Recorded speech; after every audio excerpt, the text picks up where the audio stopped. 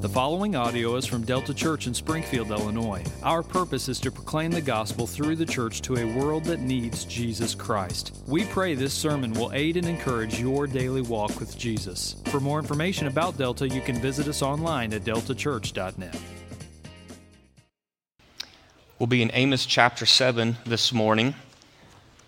So this is our book that we are preaching through. The Bible that is before many of us this morning is a big book. It's split into two main parts, right? There's the Old Testament and the New Testament. And we are in the Old Testament. It's the story of God's redemption, pointing forward to the Lord Jesus Christ.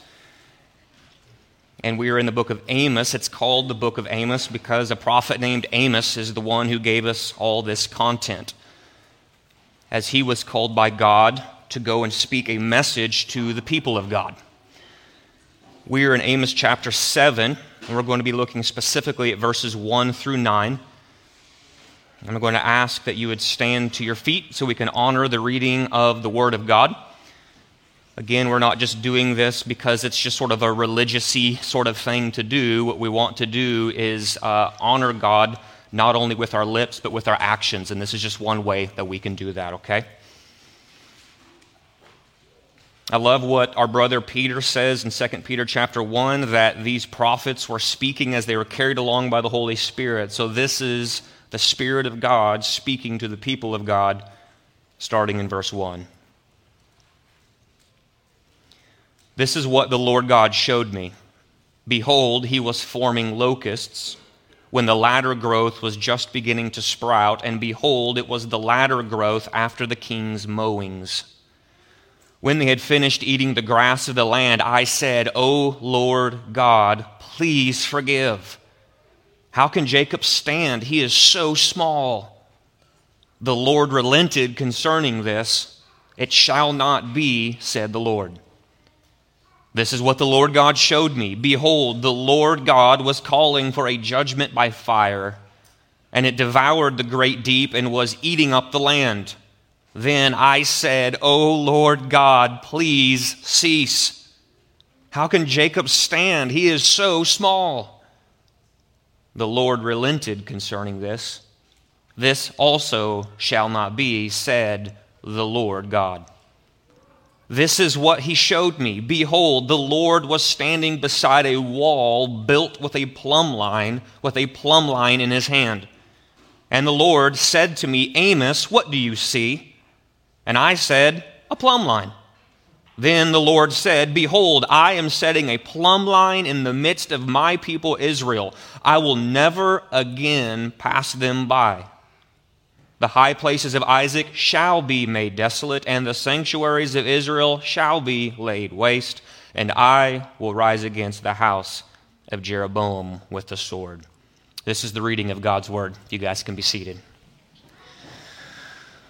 Well, this morning we have before us an interesting section here, some visions that were given to the prophet Amos, okay? Our sermon title this morning is sort of two phrases I'm laying on top of us. Sovereign Lord pleading prayer. Sovereign Lord pleading prayer. And the main idea helps support this sermon title. Main idea being that we have a sovereign Lord who answers pleading prayer. You're going to see Amos bring pleading prayer before a sovereign Lord, and you're going to see how a sovereign Lord interacts with the prayers, the pleading prayers of his peoples. In Christ, I think it's important for us to remember that one of our gospel identities is that of being a follower. It's the very thing we just prayed for. And being a follower of the Lord Jesus Christ is someone who gives themselves over to word and to prayer, so that as they submit themselves to these things, their heart is conformed to the Lord. And what you're going to see before us, and what my challenge is, maybe to tune your ears to that specific idea of being a follower of King Jesus, and what that means to draw close to him in prayer. Pay attention to the prayer aspect that is laid before us in the text this morning as Amos prays and pleads on the behalf of a people who are running headlong toward destruction. So I'm going to pause. I'm going to hit pause. I'm going to pray for us. I'm going to ask that the power of the Holy Spirit would come during this time of preaching, and that our hearts would be pierced by the Word of God, and that we would leave here changed today, okay? So let's pray. Father, we're asking that you would do what you said you delight to do, which is be a good Father who delights to give the gift of the Spirit. So I'm asking now, I'm pleading on behalf of your fatherliness, your good fatherliness, to give this good gift now. That the Spirit would come and empower the preaching of these words spoken by Amos. That we would have hearts pierced by the words we are soon to hear this morning.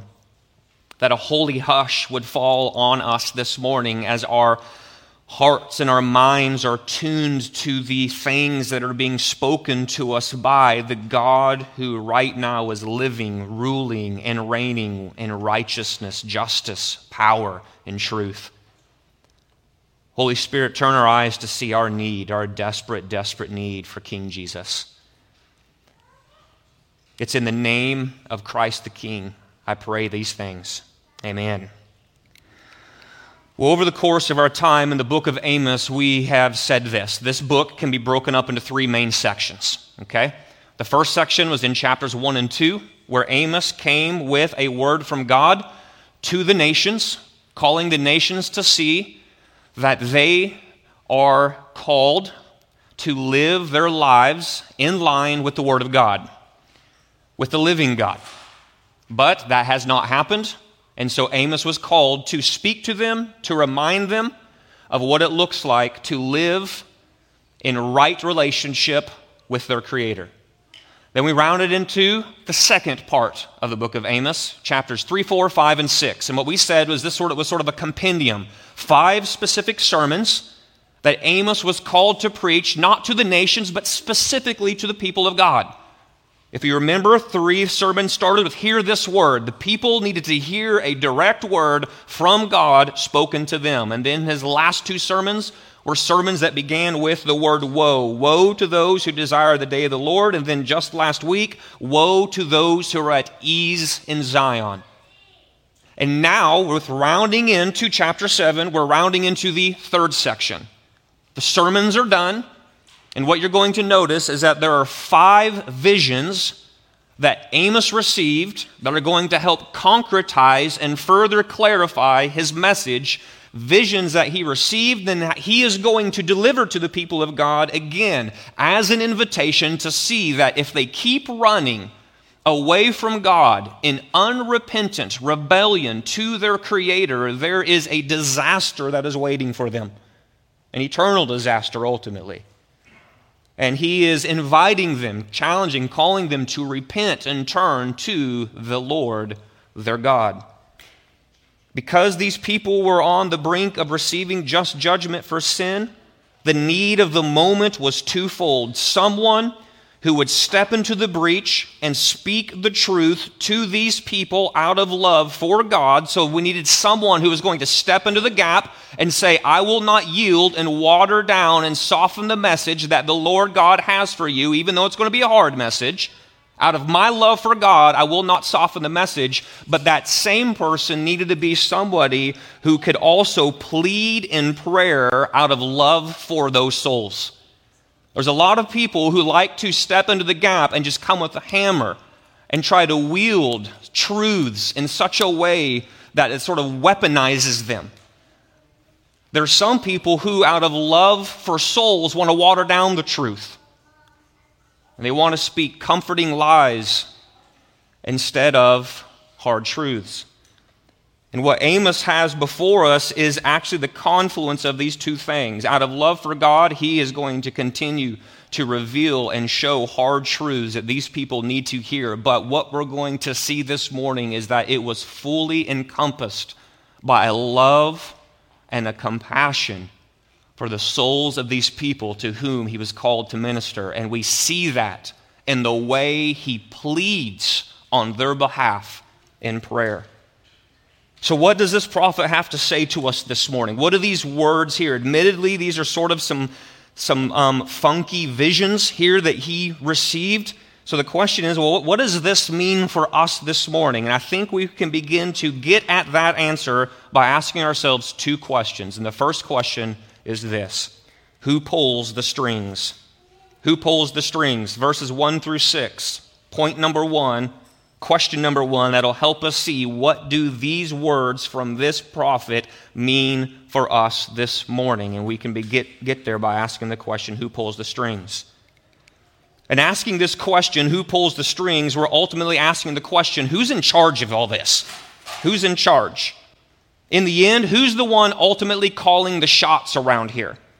The clear answer, when you look at the vision of locusts and you look at the vision of fire that is laid before Amos, the answer is the sovereign Lord. He is the one who is pulling the strings. He's the one who's in charge, calling the shots. At work in creation and sovereign over the cosmos, he is the one who is Lord of everything. You see this in verse 1.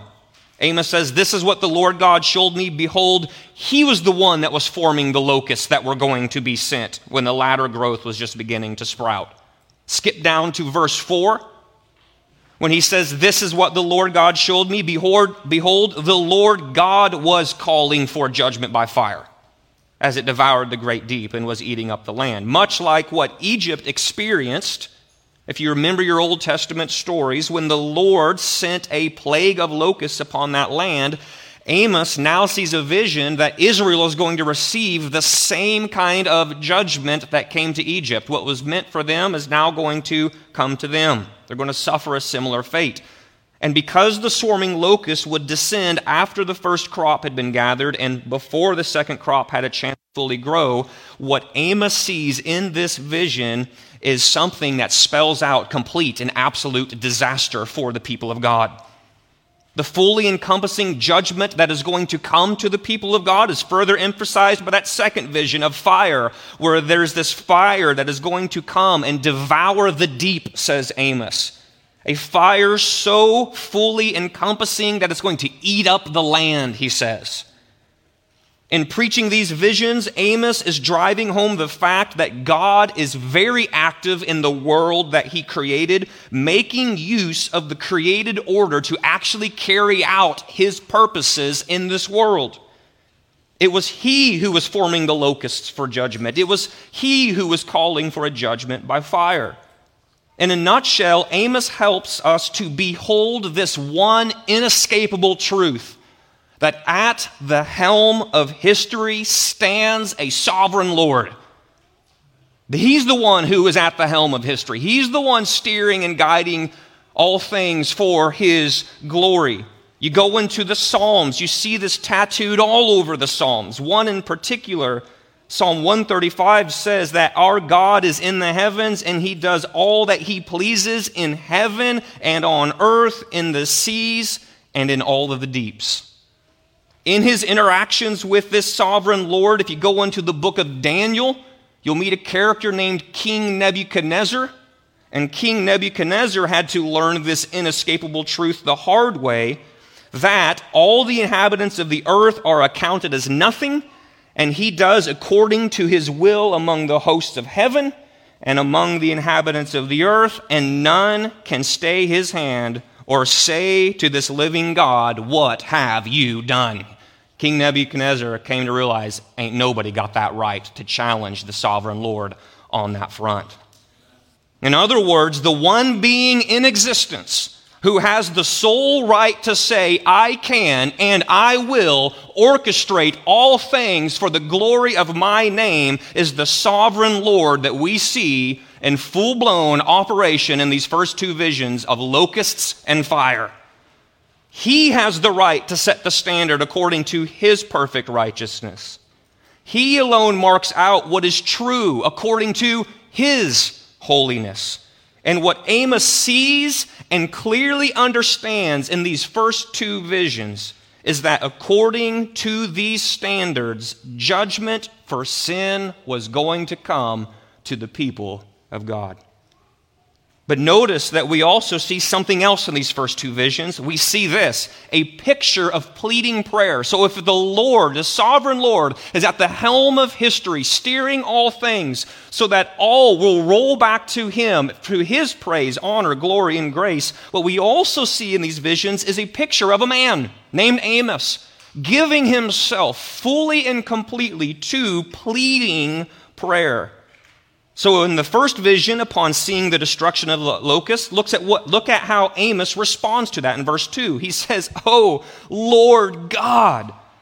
In your Bibles, when you see the word Lord God together and the word God is all in caps, some of your translations might tease that out for you. If you got the New International Version, it says this, "Oh, sovereign Lord." When you see Lord God like that in your scriptures, it's tapping into the idea that Yahweh is the sovereign one. So you could see this, that upon seeing the vision that was given to Amos, what it does is it drives Amos in verse 2 to say, "Sovereign Lord, I know you're sovereign, but what I'm going to do right now is plead in prayer to the sovereign Lord. Sovereign Lord, please forgive the people that are about to be on the receiving end of this devouring plague. Jacob, how can he stand? He's so small." Then you roll down into verse 5 where you see him plead in prayer yet again in response to the vision of God calling for a judgment by fire. He says, "Oh Lord God, sovereign Lord." Notice it's no longer please forgive, it's now please. Would you cease? Cease. How can Jacob stand? He is so small. Saints, it is difficult, I think, to imagine the depth of the devastation that Amos witnessed in these two visions. But what is clear is that Amos was distraught at the destruction he saw coming for these people. Because of the nature of Amos's ministry, remember, so far, I said this maybe back towards the before the Christmas break and stuff,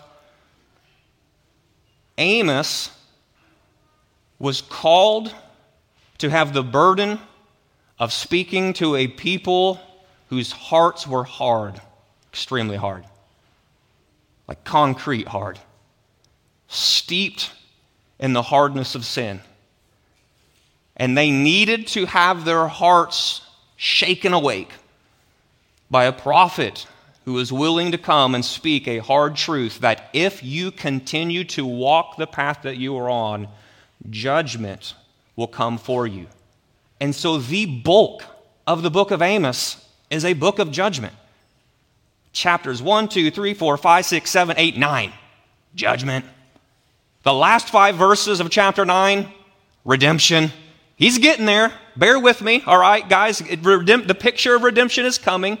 But he was called to preach this message of judgment because the heart of the people who were supposed to be walking righteously, justly before their God of righteousness and justice. It was just so hard. It was so wayward. And if we're not careful, we might imagine Amos to be a prophet who, as he's saying these things and he's speaking these messages of judgment, like he's just salivating, just waiting to be able to come and chomp down and just deliver another hard-handed message of judgment to come. But through these two simple and yet profound prayers that we have right before us, I would argue they absolutely prove that that is not true concerning the heart of Amos. Judgment did not stoke the fires of Amos's delight. His message wasn't spoken with an edge of menace. Good riddance to these people who deserve these sorts of things because of their disobedience. No, instead, what he saw led him to plead in prayer. Sovereign Lord, please forgive. Sovereign Lord, please cease. It led him to step into the gap and to see a people who were on the wide path leading to destruction, and they were happily doing so, and they weren't even tuned in enough to the destruction that was going to come for their souls to where they even cared to plead on their own behalf. And so what he says is, listen, I'm going to take up that mantle. I'm going to take it up. They don't even know what they need, but I know what they need. And I'm going to start praying that they will not receive what is just and due to them. Now, it might surprise you that Amos prayed in this way. Locusts are coming. God, forgive them. That's sort of a weird prayer there in that moment. You'd think he would see locusts coming and he'd say, God, stop the locusts. But he doesn't. He says, please forgive them. But this is no slip of the tongue on Amos's part. Listen, what Amos knows is that the real problem that is facing the people is not fire and locusts. That is not the real problem. The real problem is sin in the heart of a people who love sin more than they love God. Full of self-assurance, the nation thinks they can stand on their own. And complacent in their pride, they see themselves as not small. And as a result, they are blind to the destruction that is coming their way. Therefore, Amos pleads. He pleads for God's covenant mercy. He pleads for free grace. He knows that Yahweh is a God merciful and gracious. He knows Yahweh is slow to anger. He knows Yahweh is abounding in steadfast love and faithfulness. So he prays according to what he knows to be true about God. He prays for God to forgive. He prays for God to save the people, not based upon Israel's repentance. He's not saying, God, look how good they are. Don't be so harsh. Israel in their unrepentance has no care for the things of God.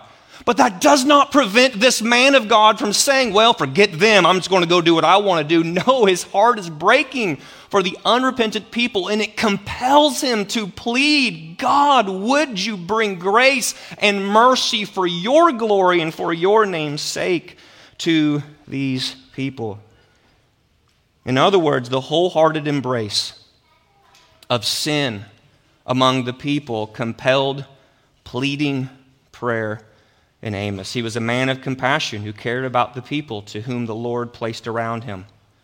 Love for God drove him to speak the truth, but also love for souls led him to plead in prayer for their forgiveness. And brothers and sisters in Christ, the basic Christian response for you and me that are here in Christ this morning is for us to do the exact same thing. It's for us to do the exact same thing. Just like Amos, we are called to stand in the breach. Just like Amos, we are called to plead in prayer for those who are heading for God's fiery judgment.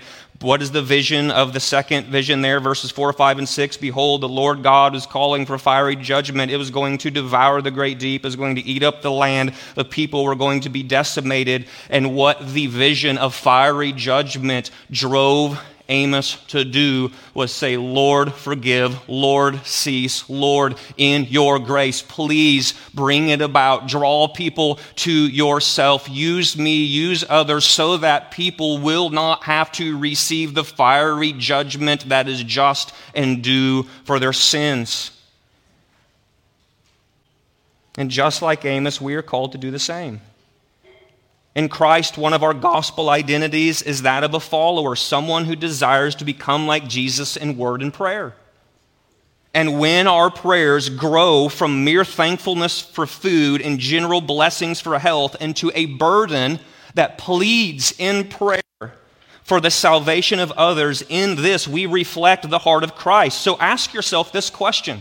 Wrestle with this question. What is the burden of my prayers? What's the burden of my prayers? When I find myself praying and someone would say, like, what is the burden on your heart, generally speaking? When you cobble together like your life of prayer, what is the burden that is on your heart? I dare say for most of us as followers of Christ, it's not an Amos-like burden. Ask, do I have a similar love for my neighbor as Amos had for Israel? You see, Amos was a pleader for the souls of men. So where are the modern day Amoses in our world? Where are the pleaders? Where are the kneeling Christians who are willing to labor in pleading prayer for all people to be saved and come to a knowledge of truth? Where are the pleaders? Are we a pleading church? Am I a pleading Christian? Someone whose heart is churning with compassion for the lost souls of those that are around me, knowing that if they continue on the path that they are on, they too will meet a fiery judgment to come. And that does not sit well with me. And so what I'm going to do is bend my heart in compassionate, truth-speaking, pleading prayer. Well, James, the brother of Jesus, says in his letter in the New Testament that the prayer of a righteous man is powerful and effective. And such was the case with Amos when he prayed on Israel's behalf. In response to his prayer, we see the God who relents. Did you notice that? He prays, God relents. You see that in verses 3, verse 6. Verse 3, prayer, or verse 2, prayer, O Lord, God, please forgive. Verse 3, the Lord relented concerning this. It shall not be, said the Lord. And then verse 6, the Lord relented concerning this. This also shall not be, said the Lord God. When the two streams of a sovereign Lord, a truth in the Scriptures, a Lord who is sovereign, we see it all over Scripture. We also see another stream that God's people are called to be pleaders in prayer. When these two streams come together, it can really throw many of us for a loop. We often hear this tension, the tension of these two thoughts as they come together, sovereign Lord, us pleading in prayer, posed in the question, well, if God is sovereign, why in the world should I pray? Right, if he's sovereign and he knows what's going to happen, if he knows what's going to go on, like why should I plead in prayer? What's the point of that? The implication of this question is that to have a sovereign Lord who does all that he pleases defeats the purpose of prayer. The implication is that in his sovereignty, God has already set what he wants to do, so what use is my prayer? But what Amos models for us in these first two visions is the exact opposite of that way of thinking. Instead of asking if God is sovereign, why in the world should I pray? Amos would ask, if God is not sovereign, why in the world would you even spend time in prayer? Or if you want to put it in a positive statement, because God is sovereign, I pray. Because I'm praying to the Lord who can get things done. This is why I posed the question for this point. Who pulls the strings? Who's pulling the strings in all of this? If we're not careful, we might be tempted to say, well, I think it's Amos. After all, God gave a vision, Amos prayed, God relented. It looks like Amos's prayers caused God to change his mind, but we need to remember that prayers are not bribes. We don't bribe God with our prayers. Amos is just simply reminding us that it is the sovereign Lord who is answering his prayers. He is sovereign. We are not. Our lives move and bend in conformity to his will. It's not the other way around. But listen, but it's not as though prayer is a waste. Obviously, prayer is not a waste, as Amos demonstrates for us in these first two visions. The response of the Lord, relenting, is the response of God to Amos's prayers. So what we have before us in these first two visions is the wonderful mystery of prayer. The wonderful mystery of prayer where in some mysterious way the Lord God's, the sovereign God's purposes are affected by the prayers of his people. In short, what Amos is showing us is that prayer changed something. Prayer actually changed something. And so I wonder, do you believe that prayer actually changes things? Do you actually believe that when you pray, things will change? Or is prayer just sort of that thing you do before a meal because that's what just grandma sort of always did? Is prayer that thing we do in the middle of the sermon because we don't quite know how to transition from Connor being done to me preaching, so we might as well just kill 10 minutes and do a little thing called prayer? No, we pray in that moment because we are followers of Jesus. And followers of Jesus know that when we bend our heart in line with the will of the sovereign Lord, not only does he delight to hear the prayers we ask, but he delights to give answers to those prayers. 1 John chapter 5. And so, do we believe that prayer changes things? As a church and as individuals, do we believe that when our prayers meld together with God's purposes, that prayer changes things? Or is prayer just a time filler? A thing we do to fulfill a religious duty just so we can feel a little bit better about ourselves, you know? I mean, that's just what you're supposed to do in church, after all. Some guy's supposed to talk for a bit, and some guy's supposed to pray for a bit, and then we just go on our merry way. Or are we pausing and bending our knee before a sovereign Lord because we know we are absolutely dependent on Him in prayer? Well, time's getting on, so let's move on to our second question. Second point, who sets the standard? That's the question. Verses 7 through 9, who sets the standard? It's the third vision. Just look at what Amos says starting in verse 7. This is what he showed me. Behold, the Lord is standing beside a wall built with a plumb line. Plumb line was in his hand. The Lord said to me, Amos, what do you see? And he said, I see a plumb line. And then the Lord said, listen, Amos, you got to know this about what I'm doing concerning my people. I'm setting a plumb line in the midst of my people, and I will never again pass by them. If you are familiar with the world of carpentry, you'll know what a plumb line is. A plumb line is just simply a tool that's used to measure the straightness of an object, right? You guys all know what a plumb line is? String with a weight on the bottom. You just hold it, and then after gravity sort of, wanes off, it's just hanging there. And what you know is that thing is straight, that thing is true. It's a good, right, not crooked measurement. It's a plumb line. And in this vision, Amos sees the Lord, the sovereign Lord, set a plumb line in the midst of his people. And the implication is that God is measuring his people against a true and right standard. And what that plumb line is revealing is what they refuse to see, namely that they are out of whack. They are not true. They are not straight. Now, they think they are because they're using the wrong standard. They're not using God's standard. All of us think we're doing phenomenal when we bring our own standard and measure our lives against our own standards. But the thing is, crooked people love to measure themselves against crooked standards. The problem comes when crooked people who have been made crooked by sin get measured against God's perfect, true, right, straight, holy, awesome standard. And that's exactly what the Lord God is doing to the people of Israel. From the moment of their redemption all the way back in the book of Exodus, God had set a clear standard for his people with the plumb line of his law, the plumb line of his word. But when measured against this plumb line of the law, the plumb line of the word, it was obvious God's people were out of plumb. They were no longer straight and true according to the standard. And when confronted with this vision of what is true about Israel in this moment, notice that two things are missing that were not there in the first two visions. What are the two things that are missing? No pleading prayer anymore on the behalf of the prophet, and no relenting from the Lord. Brothers and sisters, there's going to come a day when a patient Lord, full of grace and mercy, that patience will run out.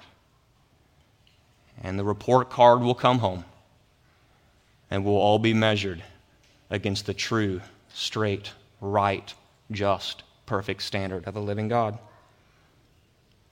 The vision of the plumb line makes failure official. Where the Lord had passed by his people once back in Exodus chapter 12, right? You remember that whole thing? The Passover.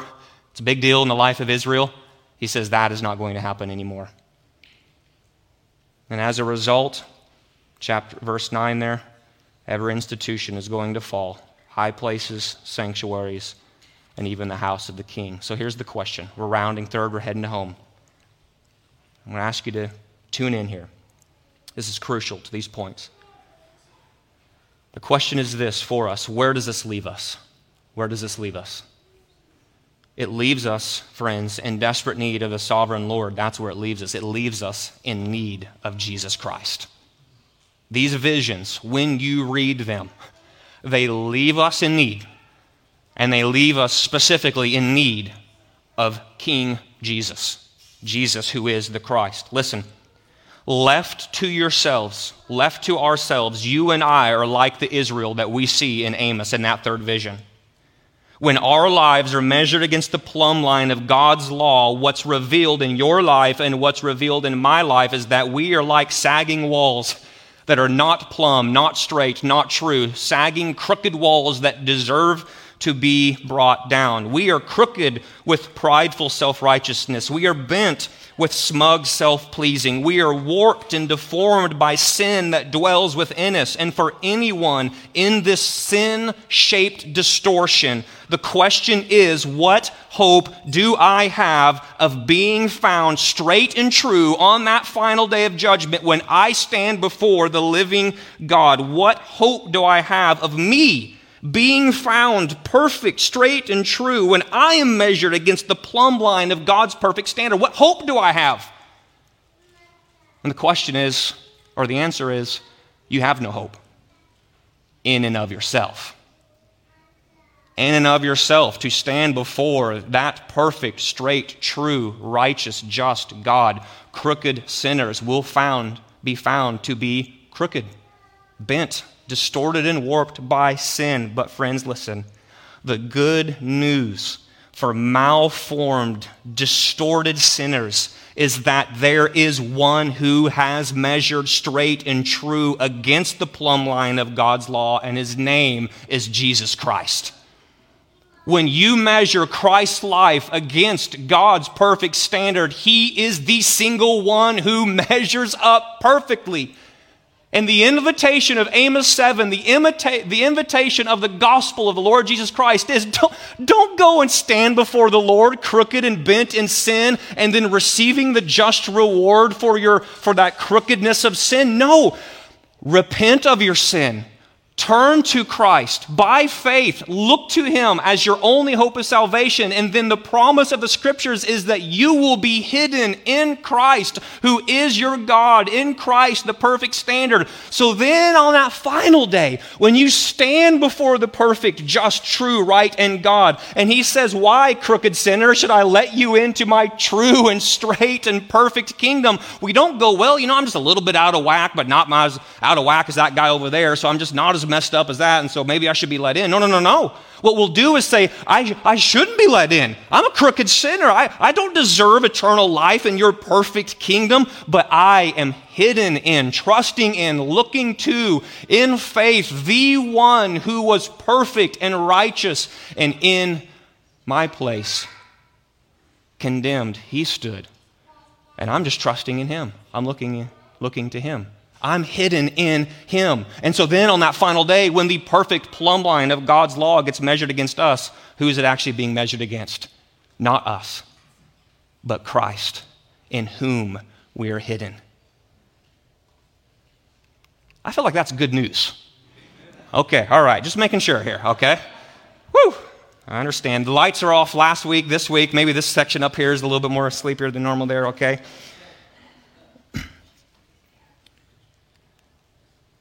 So when that final day of judgment comes, we're about to do a response time here. And this is the question I'm begging you to think about. When that final day of judgment comes, how will you be measured? How will you be measured?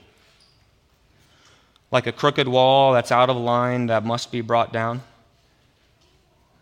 Or will you be found safe, sound, straight, and true as one who's hidden in Christ by faith? I'm not trying to make it simplistic, but I'm trying to make it as simple as that. I think it's going to be that. Some of us are going to say, you know what, I'm going to continue to build my life crooked, not on the plumb line of Christ. And we're going to stand before God on that final day, and the plumb line is going to be laid against us, and we're going to be found that we are not straight, true, right, perfect, because we're trusting in ourselves.